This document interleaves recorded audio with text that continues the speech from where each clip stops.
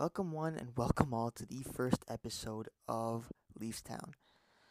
So this is just going to be a little bit of a mini series here where me and Ryan, your resident Leafs fans on the Tundra cast, we're just going to be talking about the Leafs. We're going to focus on them. We probably won't get into any other team unless it's related to the Leafs. And if you don't like that, you don't have to watch, but we do know that there are Leafs fans here because for some reason all our Leafs videos blow up, so that's one of the reasons we're doing this. And obviously, we have all our mini-series running with Edmonton and Shea and Hockey Talk with Jakey. So this is mine and Ryan's version of that. Well, Ryan's not here today because life sucks, pretty much. So I found a bit of time, so you know what? I thought we'd get our first episode out there, just a bit of an intro into what we're going to be doing. And I'm going to give my thoughts on the first 3 games of the season. 4 games of the season. It's late. Sorry, guys. But yeah, so far the Leafs have played the Montreal Canadiens, the Ottawa Senators twice, and they just lost to the New York Rangers yesterday. And I think I'm just gonna start right there. That Rangers loss, oh my god, like I'm not even mad because the Leafs played their heart out. They were amazing. Austin Matthews was amazing. He had I forgot how many shots he had. He had a crazy amount of shot attempts, crazy amount of shots. This is his first game back, by the way, right? So this is he if he's playing like that for the whole season, I don't see why he can't hit 60 goals, even though he's already missed 3 games. So that was a positive sign. Him and Mitch seem to be going.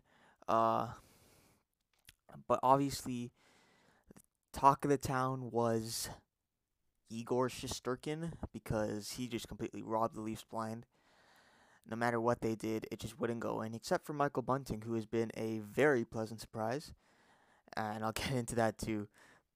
But yeah, as for the game overall, I was pretty pleasantly surprised with what the Leafs did because of they haven't really been up to their full potential in the first 3 games. Here they kind of showed most of what they can do, and if they're playing like that, I have no doubt they're gonna do well. But the catch is they have to play like that all the time, and the catch is also that they can't be playing against a goalie like that all the time, which hopefully doesn't happen. It usually doesn't happen. But on the Leafs side of the net, Jack Campbell, he's amazing. He's been amazing. Obviously, Mrazek's injured, and the Leafs had that bit of a scare where they had to bring in Alex Bishop as their backup. But Hutchinson's up now because of the emergency call-up, which is such a stupid rule. If it's an emergency, you should be able to call someone up, no matter what. But, 1 game later, Hutchinson's up on the team. He's going to be backing up Campbell, I'm going to guess, from now until Mrazek's back, which should be in not too long. But yeah, Jack Campbell's been amazing, and if he keeps it that way, then you got a goaltender, at least one. Who Mrazek didn't really get a chance in that game against Ottawa, which, man, that was just unlucky for him. He just got bounces coming all over the place, kicking goals that weren't called back. So many different things were going on there. I can't blame him for any of that. But so far, the Leafs goaltending situation, besides the injuries, if Campbell plays like this, it's promising. It definitely is promising. And as for the games before, I'm just not even going to talk about them. I'm going to chalk it all up to the Leafs are just trying to get back into their groove, and I don't want to see that happen ever again for the rest of the season. And as for the lineup, because I'm going to try to keep this short, I'm gonna get through these quickly because I don't want to talk about things too much while Ryan isn't here because I know you guys don't want to listen to me. You want to listen to Ryan. I mean, I don't blame you. So, as for the lineup, Nick Ritchie on the first line, man, I don't know. He can't keep up. Like, he's a big body. When he's in front of the net, he looks pretty good. Like, I can deal with him there. But when it comes to keeping up with even Tavares and Marner in the beginning, but now it's Matthews and Marner. It's not looking good for him. Obviously, the Leafs don't have much. Actually, no, that's a lie. They do have a lot of options right now to be able to move someone up. They could move Bunting up, but he's been really good with Tavares and Nylander. Nylander especially because that's who he's been playing with for the last few games, and they've done really well together. Bunting scored 2 goals. Nylander has been on fire, best Leaf forward so far. But there's options like Alexander Kerfoot. He can move up, and me and Ryan, we've talked about it before. We think he's much more comfortable on the wing, and I would happily put him on the first line, at least try him there. Andre Kasha, he's looked pretty good. You can give him a chance on the first line. I mean, he definitely has the skill to do it. Um, Obviously, Ilya Mikheyev is injured, so that closes up the options a bit. Who knows? We might see Bunting move up to the first line, and then Mikheyev take that spot in the second, which Keefe started him in before he got injured. He had to have that surgery, I believe, right? So, but until he's back, I guess you keep Richie there. But if it really gets to a problem where he just isn't working on that first line, which I mean, it obviously always was a risk. It's not easy to find a player who isn't extremely skilled that can just play on the first line, with skilled players and keep up with them. Michael Bunting seems to be one of those guys, so that's good. Obviously, Zach Hyman was, but he's gone now, sad. But we're going to have to deal with that. But yeah, there are options. There are other options, so I'm not too worried as of right now. On defense, I am okay, I'm going to start with Travis Dermott because he has been by and far the Leafs' best defenseman, and that's saying something because I think Riley and Brody have both been pretty damn good to start off too. So to see that Travis Dermott has made such a step up this season, that's amazing. I mean, I have always been a huge fan of this guy. Siakam's always been behind him too. It's good to see that he's finally coming to his own. I do want to see him get a bit more opportunity. He's obviously playing on the penalty kill now. He's not a power play guy, so I don't expect him to play there. But we can move him up once in a while to get him into a defensive role when you need him to be, because I think he can be trusted there. He's shown it through the first 4 games. Obviously, it's early, but if he keeps this up throughout the season, I don't see why he can't. Right? He's been really, really, really good, and having that guy play on your bottom pair, that's something. That really is something. But Sandin on his left, he's also been pretty solid. Defensively, but you know what? Dermott's there to back him up if he needs it. And you know what? Just let him come into his own and let him play the offensive game for now, because that's what he's good at, and he's been good at it so far. First line, like I said, Riley's been pretty good. First power play, I think he's done well, just moving the puck to the wings, which I mean is his job, and he's been penalty killing now, and I think he's been pretty good at that too, which is a surprise because we never thought Riley to be a good defensive.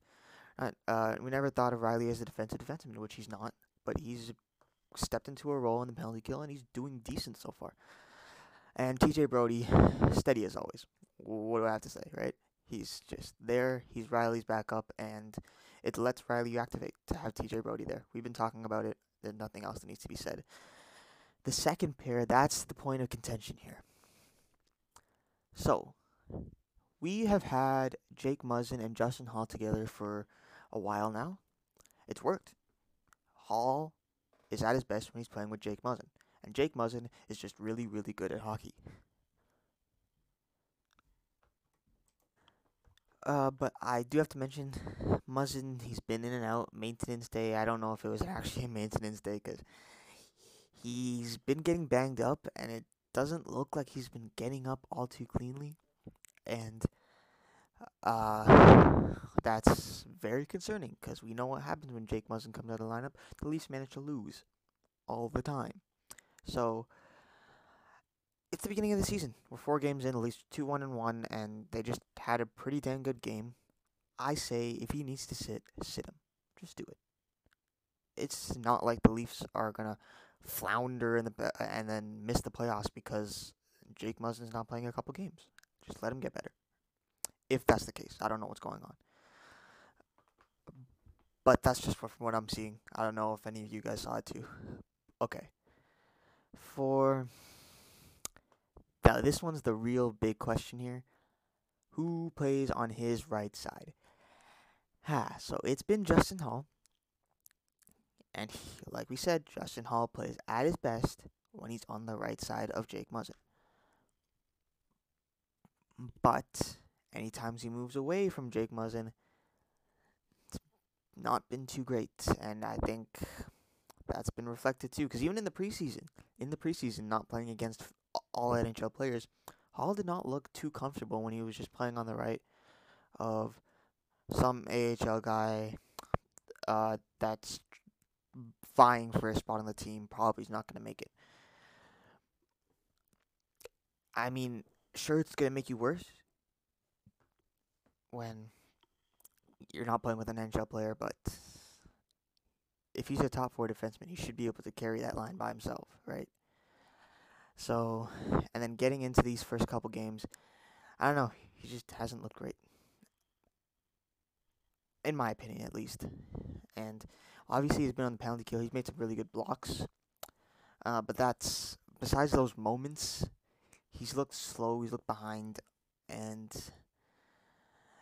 with the way the Leafs are playing now, they're activating their defense a lot. Even Muzzin's going up, Brody's going up. All of their defensemen are moving up. And Hall just hasn't been there, right? I haven't been noticing him. And other than on the defensive end, where he's making a couple giveaways and things like that, right? Which is not too characteristic of Justin Hall. But as for who I am impressed with, Timothy Liljegren, in that one game, in the preseason, I think he impressed. He looked pretty damn good, and I thought he was going to get a spot for sure. But we come into the season, we're just going back to our normal lines. But then Hall gets sick, and Liljegren's back in for a game, and I think he was really good.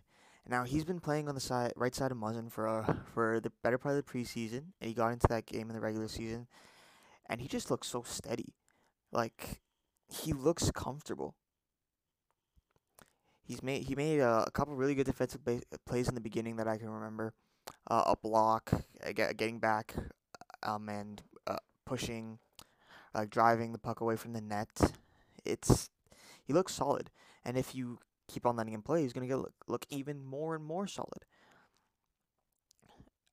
But for whatever reason, the Keefe just doesn't want to play him, and I don't understand why. I feel like he's proven everything he has to get at least a chance. They're not giving him a chance.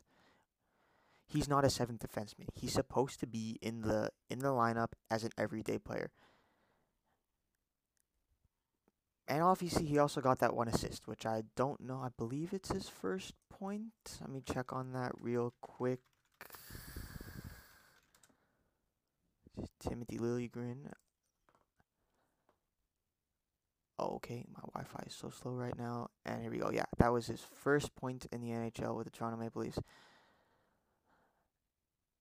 Oh, I lied. No, that's his second point in the NHL. Okay, he got one couple years back. All right.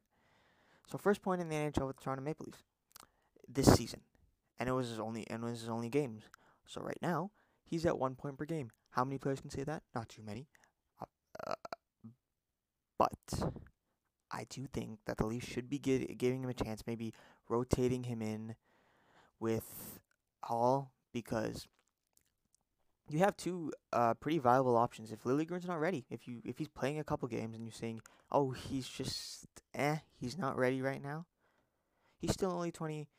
He's still only 22. He's got time. You can take him out. Hall's still there. But if he is ready and he's playing on the level or even better than Justin Hall, You keep him in the lineup because he's only going to get better as the season progresses, as his career progresses, and he's obviously cheaper. And obviously, with the way the defensive market has been going, Justin Hall, fourth or fifth defenseman, right-handed, only $2 million. That's an asset. And like I mentioned, Richie hasn't looked too great. Obviously, there are other options on the team right now, but Hall is an asset to move if you really need to get someone to play on that first line or second line or something. So, from the way I see it, the line should be Riley Brody, obviously, um, Muzzin and Liljegren, Sandine, and Dermott. Now, a lot of people aren't going to agree with me on that one, which is fair. It is completely fair. Because Liljegren's obviously a young guy, and we that's a lot of young guys to be playing on your defense three as a team you want to be going to the Stanley Cup Finals with. So it obviously is risky, but you still have Hall as your backup if you really need to, right? So I don't see the risk in trying. I don't see the problem in trying. But overall, I think that's going to end off my just first look at the team and the first couple games. The next one we're definitely gonna try to have Ryan on because I know you guys all want to listen to him and what he has to say rather than me because I'm a bum and no one likes me. But for now, I think I'm gonna end it there. See you guys next time.